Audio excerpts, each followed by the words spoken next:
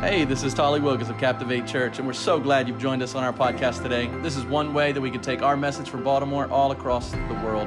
We pray that today encourages you, inspires you to become the man or woman that God's designed you to be. So I watch a show. If you go through my DVR, what you're going to find is an old person. Because I'm an old person who believes that I'm some of my heroes. Some of my heroes are those of you who know how to build things. I don't know how to build things. So I have a lot of shows that are either like building, or I have construction type things. And one of the shows I also have, it's big equipment, and it's like, ugh. But I'm not that dude. And so I enjoy watching others get dirty on a show called Gold Rush. So anybody enjoy Gold Rush? Anybody? All right, there's a few friends. So with Gold Rush, essentially they're just up in the Klondike, up in Alaska and mostly in Canada, and they're digging for gold. It's the dream. And so in this show, though, one of the things that I saw, number one, you're just going to see how much effort and money and labor goes into pulling out these little flakes of gold from the ground. But then as they go, they refine it and they pull it in, and then they go and they weigh it up in a counting room. They have to clean the gold off the best they can. But then there's one last process, and it's a smoldering process. Essentially, they put it into the refiner's fire, and it pulls out the impurities. And when we think of that, all of us have seen that kind of picture in our lives. When we think about that, we think about the fact that oh, well, we're purifying the gold. But if you think about what it means, it's not really that the gold is becoming purified. The gold was always the gold. What you're really doing is you're just taking out the stuff that is not gold, right? So we call it, we're purifying the gold, but really what it means is we're just separating what is gold and what is not. And so in our lives, I really think this idea of purification, when we think about it in terms of our spiritual lives, when we think about it in terms of love, what we often think when we hear purity or purification, what we do is we kind of go straight to the fire. We're like, no, I don't want that. It's painful. It hurts. I don't want. But really all it is simply, it's not making something more pure. It's essentially just identifying what is already true and right that is present. Now, the purification process, obviously, it takes some work to get there. But you're going to see in 1 John 3, it talks about some purification in us that comes with true love. And so I want to talk to you about today love and love being pure. Love being pure. The thing I really believe as I start and as I talk to you, and you've been here more than a week or two, you understand this about me. I genuinely believe that everybody has a desire inside to be loved. We have a desire to be known. We have a desire to be loved. But our broken places, our broken pieces in us prevent that. Sometimes it happens because we hide and we conceal and we pull back. Other times, it's the brokenness in others that keep us from being loved because I was rejected or not accepted or not loved by people that should love me. And as a result, I'm not able to really get to pure love. And so I'll often take the best opposite or other remedy. So I'll settle for something. And it may not be pure. It may have some impurities in it. It may have some brokenness in it. But I'll take that over just not being loved at all, or not loving others at all. And my friends, my encouragement to you today when we look at the scriptures is that we're called, Christ has called us to receive his love and then to be his love. But in order to do that, we've really got to ask ourselves, what are we projecting? What are we sending out? And what did we receive? We received pure love from God. But mankind has a habit of adding things to God's love. And sometimes they can come from one extreme or the other. And one extreme could be we're going to add religious ritual. We're going to add barriers. We're going to add checkpoints to love. And on the other side, we so dilute what love is that everything goes in love. And so we're cool with that too. But somewhere in there is just the pure essence of love. So I hear all the time, people are just like, hey, God is love, God is love, God is love. Here's the funny thing, we all have a different definition. And so if we all have a different definition of love, and we're all saying that God is love, and God loves us, and we should love others, we should just be love to the world, we really got to say, man, what is pure love? What does that look like? In a different, but a coinciding kind of pattern, Paul said, hey, pure and faultless religion, it's to look after the orphan and the widow. So this idea of purity in faith, this idea of purity in love is not a bad one. All it is it's saying, hey, you know what? There is a love that comes from God. There is a love that God is about. There is pure love. And then when human hands get a hold of it, we tend to put our fingerprints, our imprints, our attitudes, our background, our brokenness, our pain, and we mix it in like a salad, and then we give it out to others. And we say, well, that's love. And what we're saying is, well, it's love as I see it. And that's love as I've processed it. And that's love from the brokenness that I am. And so that's love to me. And it is, but is it pure love? Or did it get conflated with some other stuff that we've got to look at?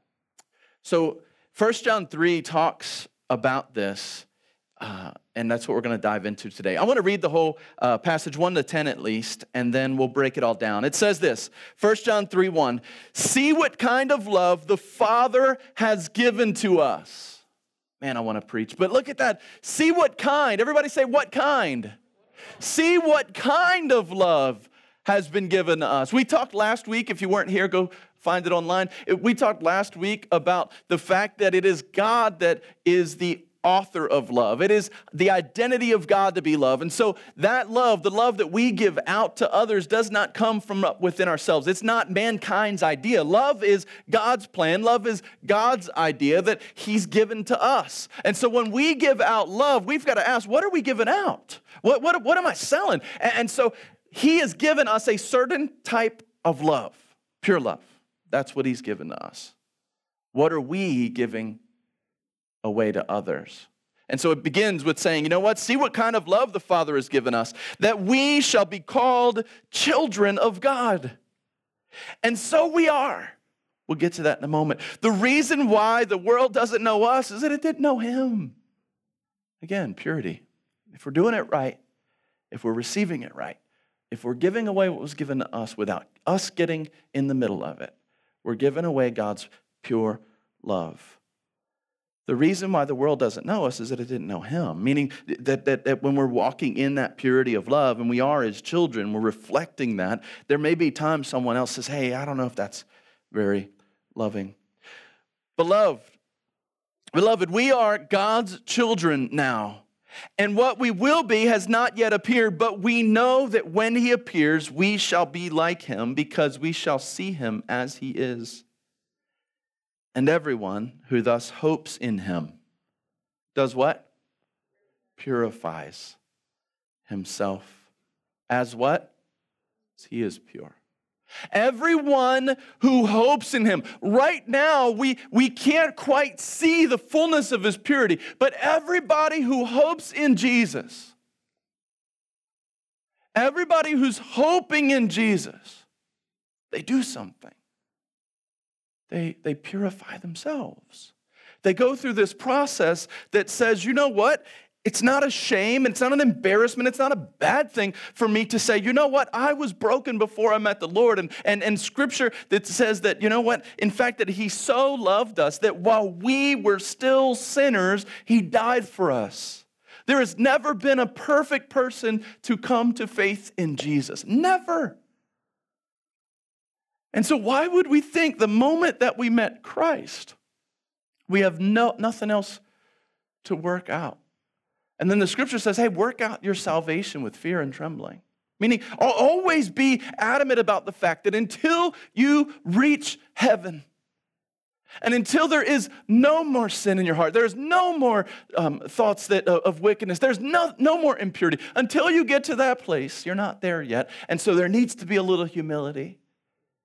And everyone who hopes in Him purifies themselves. Meaning that they go in and they just go, you know what? There's a part of me that is pretty awesome. But everything that's really, really, really awesome about me came from Jesus. I learned something. I adjusted something. I changed something. I acknowledged a broken place in myself. And everything that is good in me came from him. And so what I'm doing in purification and purity, what I'm doing is acknowledging something so simple, so elementary, that you know what? All good things, the scripture says, every good gift comes down from the Father of lights.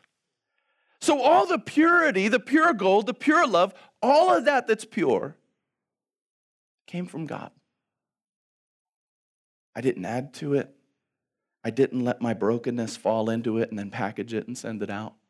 I didn't create a new version of it. I just simply passed it along, what was given to me. I told you last week, like, how do you love people that are different from you? How do we do that? Purity. Well, what do you mean? Doesn't purity mean like find all the sin and all the brokenness? That's part of it. But purity also means I don't need to add my own attitude. I don't need to add my own judgment. I don't need to add my own opinions. I don't need to add anything. I just need to pass along what was given to me. And what was given to me is at a time when I was broken, at a time when I was hurting, at a time when I was full of sin and full of unrighteousness and bound for eternity separated from God. In that moment, what was given to me was God's relentless pursuit of me. What was given to me was God's Son, who laid himself down and died for me in my most broken place. But doesn't purity mean that we point out their brokenness? No. I mean, what it means is we point to love. And we point to the scriptures and we say, this is how I understand love to be. And seek the Lord yourself and we'll get there together. And there's times, I told somebody the other day, I said, you know what? When I'm 45, I pray to God I'm better as a human than I am today. When I'm 50, I pray to God I'm even better than I was at 45. Why? Because I genuinely believe that I've been given a pure love from my Heavenly Father. But it's being polluted by the world around me. It's being polluted by my own sinful self. Romans 7 talks about this battle that rages within us. If you want to understand this more, go read Romans chapter 7. It's like, hey, the stuff that I know I should do, I don't do. And then the stuff that I do, I know I shouldn't be doing. And there's this inward battles. There's a spirit in the flesh that's always there. And so for us, when we think about pure love, what it means is that over time, I want to let go of all that is impure, all that's added on, all that is extra. Love itself doesn't change. God is the Alpha and the Omega, the beginning and the end. However, what does change is how pure is the love I'm giving out. And how much have I added to it? How much have I tried to create something that wasn't there? Everyone who makes a practice of sinning, everybody say practice.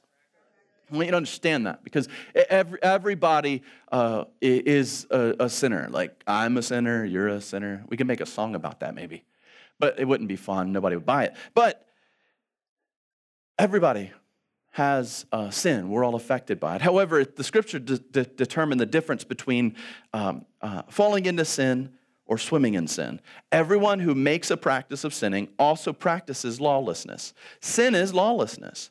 You know that he appeared in order to take away sin, and in him there is no sin.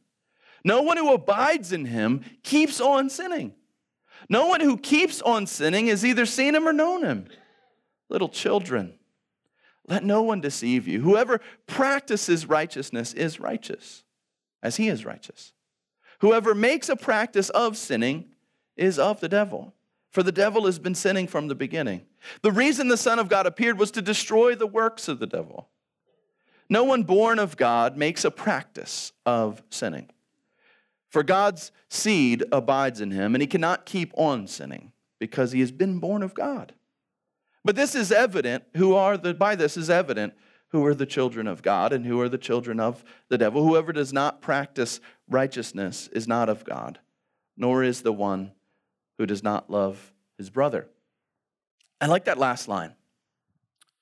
Because in the middle of all of that, it's like, man, practice of sinning and my practice of sinning, and maybe you are, and if you are, it's good news to know where you stand. It's not a terrible thing. When somebody finds out that their mate has been cheating on them, it's actually good news. It's terrible news in the moment. But you were living with infidelity anyway. So it's actually good news that you got the reality of what's going on. And I won't get an amen for it. But it's true. It was happening anyway. You weren't gaining anything by hiding it. So now it's out, so now we can deal with it. We can figure out where to go.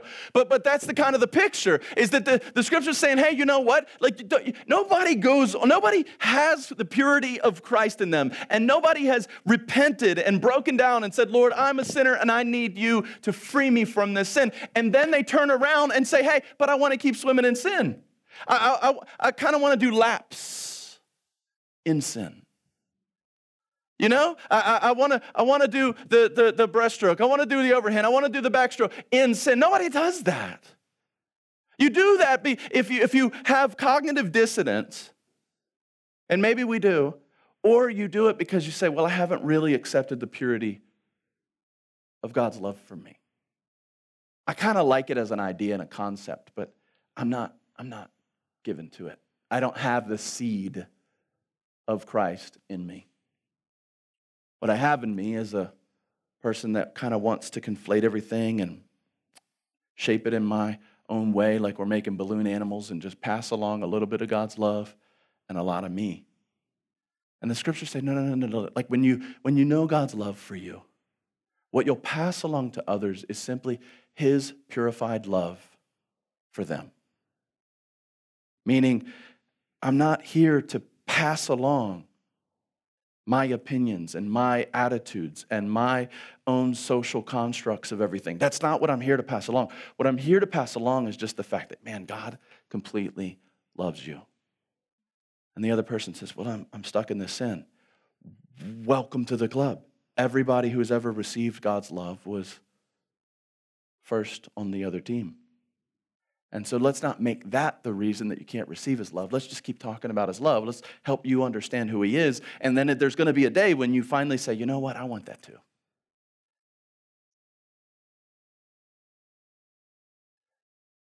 Purity is not so much going in and breaking yourself apart. Purity is simply saying, Lord, I want your love, all of it. And I don't want to add specks of dirt to it. I don't want to add my sin to it. I don't want to add my prejudice to it. What I want to do is I want to be able to fully receive the knowledge and the belief that you loved me even at my worst. And I want to be able to pass that on to the people around me, free from my own judgments about them. And I believe that if those folks will receive you, they'll be on their journey too. And over time, you'll work out stuff. But it's not my job to add to it. The reason I said I like that last sentence, look at what it says. By this it is evident who are the children of God, who are the children of the devil. Whoever does not practice righteousness is not of God. Comma. Everybody say comma. Continued thought. Nor, everybody say nor. Nor is the one who does not love his brother. You see, because a lot of times we can self-righteously be like, yeah, I'm not swimming in sin, bro. And then what we do is we turn around and we refuse to give out God's love because we have made judgments about where that person is in God's eyes.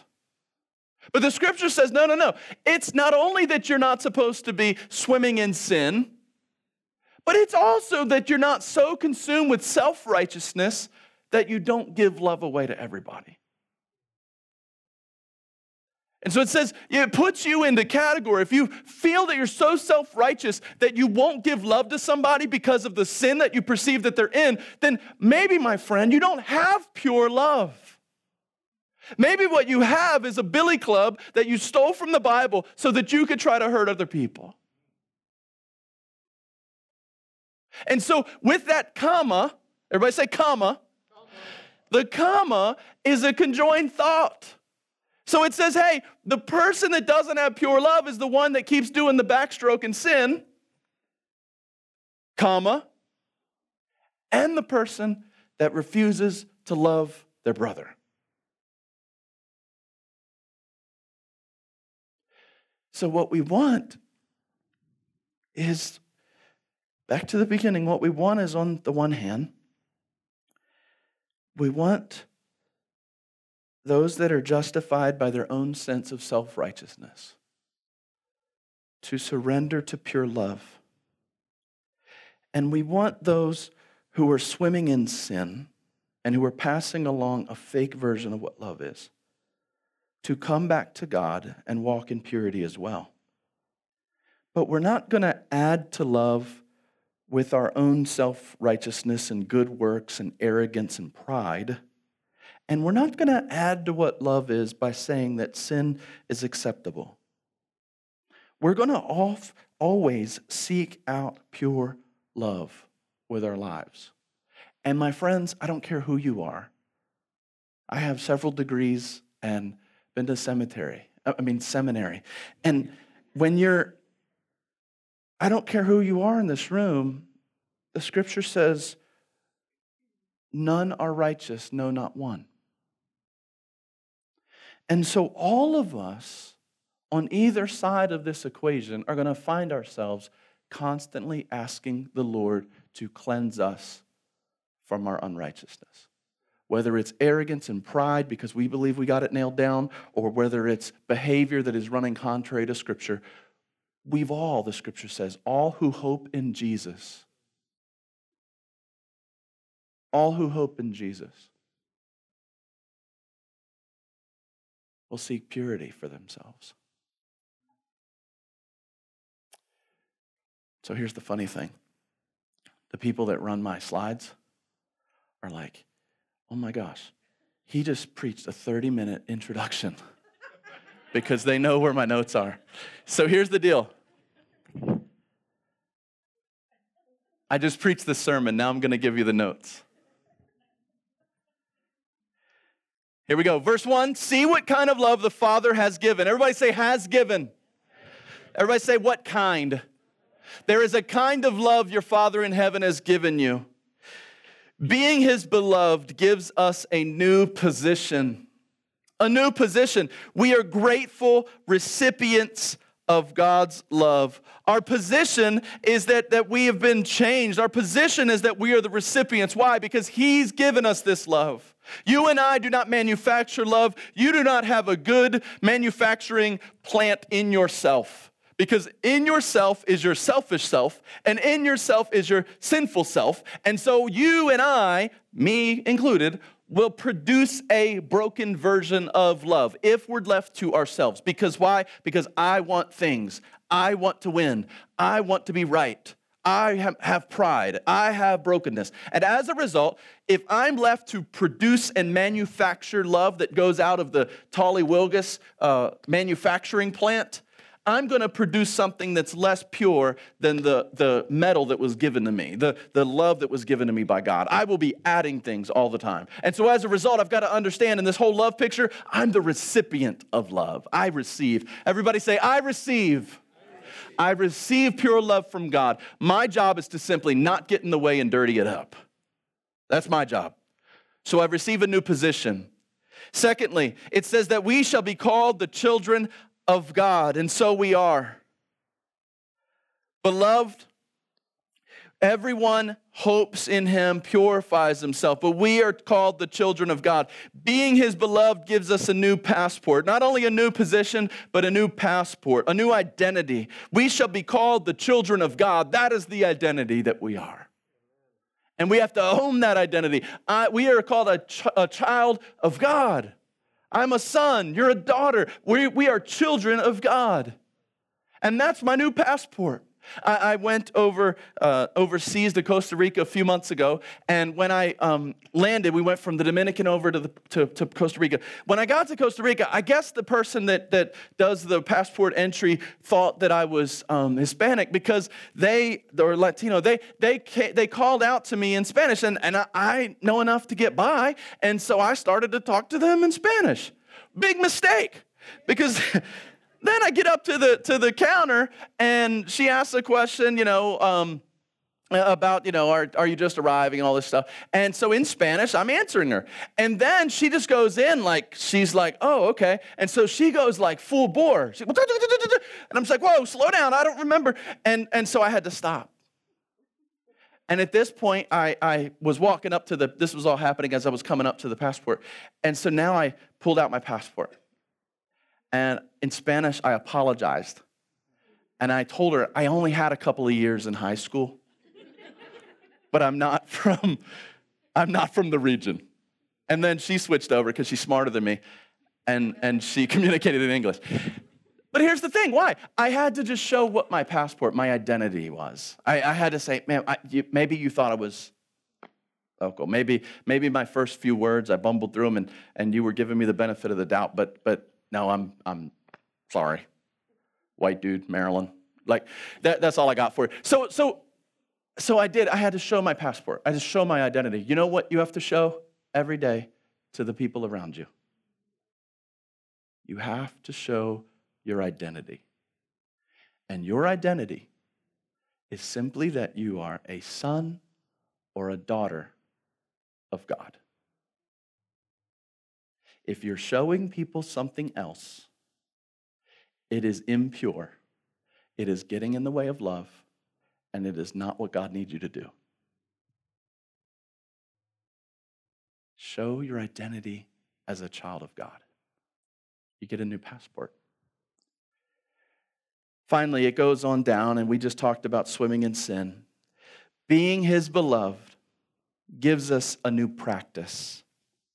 We purify ourselves as He is pure. And with that, I want to give you one more. We are not called to admire. We are called to aspire. As Christians, what I hear when I sit and talk with people that are kind of still developing and figuring it out, and it's no big deal. That's kind of what we all should be doing. But there's a season as you mature in your faith. There's a season where you go from admiration to replication. You go from admiring the purity of God's love to aspiring to be able to give away the purity of God's love. You see, when you admire it, there's almost this by default separation, I can't really ever attain that. So forgive me. And so you get shirts. I got a shirt the other day that said, I'm saved, but I still got hands. And we'll do this stuff where we'll be you've heard, I'm saved, but I cuss a little. Whatever. It's just a joke. But the point is what we're doing is we're kind of creating this separation to where we say, you know what, pure love, man, I admire that. I admire how other people can really just love. I admire that. They're awesome. Aren't they awesome? Have you ever met that person? That person is awesome. I so admire that. But there comes something that happens in your life when you mature in your faith and you step your game up. You no longer are satisfied with just pointing out the purity of other people's love. You really begin to aspire. And you say, you know what? I don't want to just sit back and create a caste system where there are haves and have-nots in the kingdom of God of who has love. No. I want to join that because my identity, my passport, says that I'm a child of God too. And if I'm not trying to pollute it, then what I'm going to do is I'm going to not be self-righteous and condemning and judgmental, but I'm also not going to be a person that washes away and forgives every kind of sin and act like that's okay. I'm going to be a person that when I notice sin in myself, I'm going to shut it down. And I'm going to say, you know what? No. I need pure love. And I'm not going to be a person that's self-righteous. I'm going to shut that junk down too, because I'm linked up with the other side. If all I do is I just condemn others and I refuse to love my brother or my sister. So somewhere in there is pure love where I say, you know what, God? I just want to pass along what I received. And what I received was while I was still a sinner, my God in heaven loved me so much that Jesus came to die for my sin. And so when I'm dealing with someone else, I don't play judge, jury, executioner. The role I play is love giver. I love you. I love you. And I'm going to show it. And in showing Christ's pure love, I'm doing my best to get out of the way. Now, do I have opinions and thoughts and attitudes? Of course. But my job is, as a child of God, is to pass along God's love for people and to not add my own condemnation.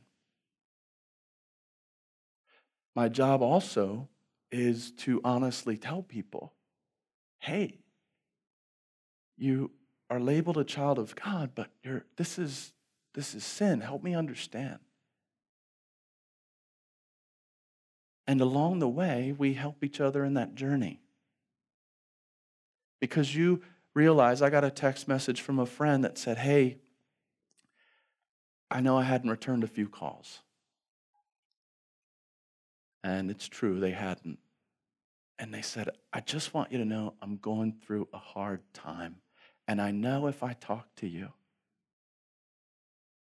I'll have to talk about it. And they said, can you forgive me in advance? This is right where I am. We will talk soon. And I wrote back, no worries. I love you. I'm here.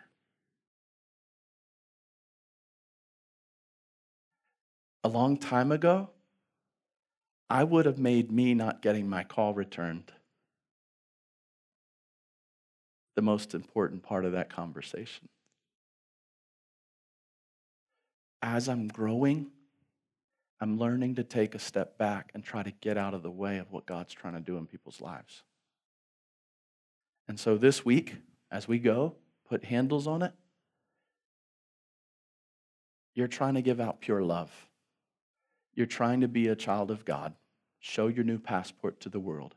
And what that really means is not that love itself has to change at all. It just simply means you and I have to get out of its way. Amen? Amen.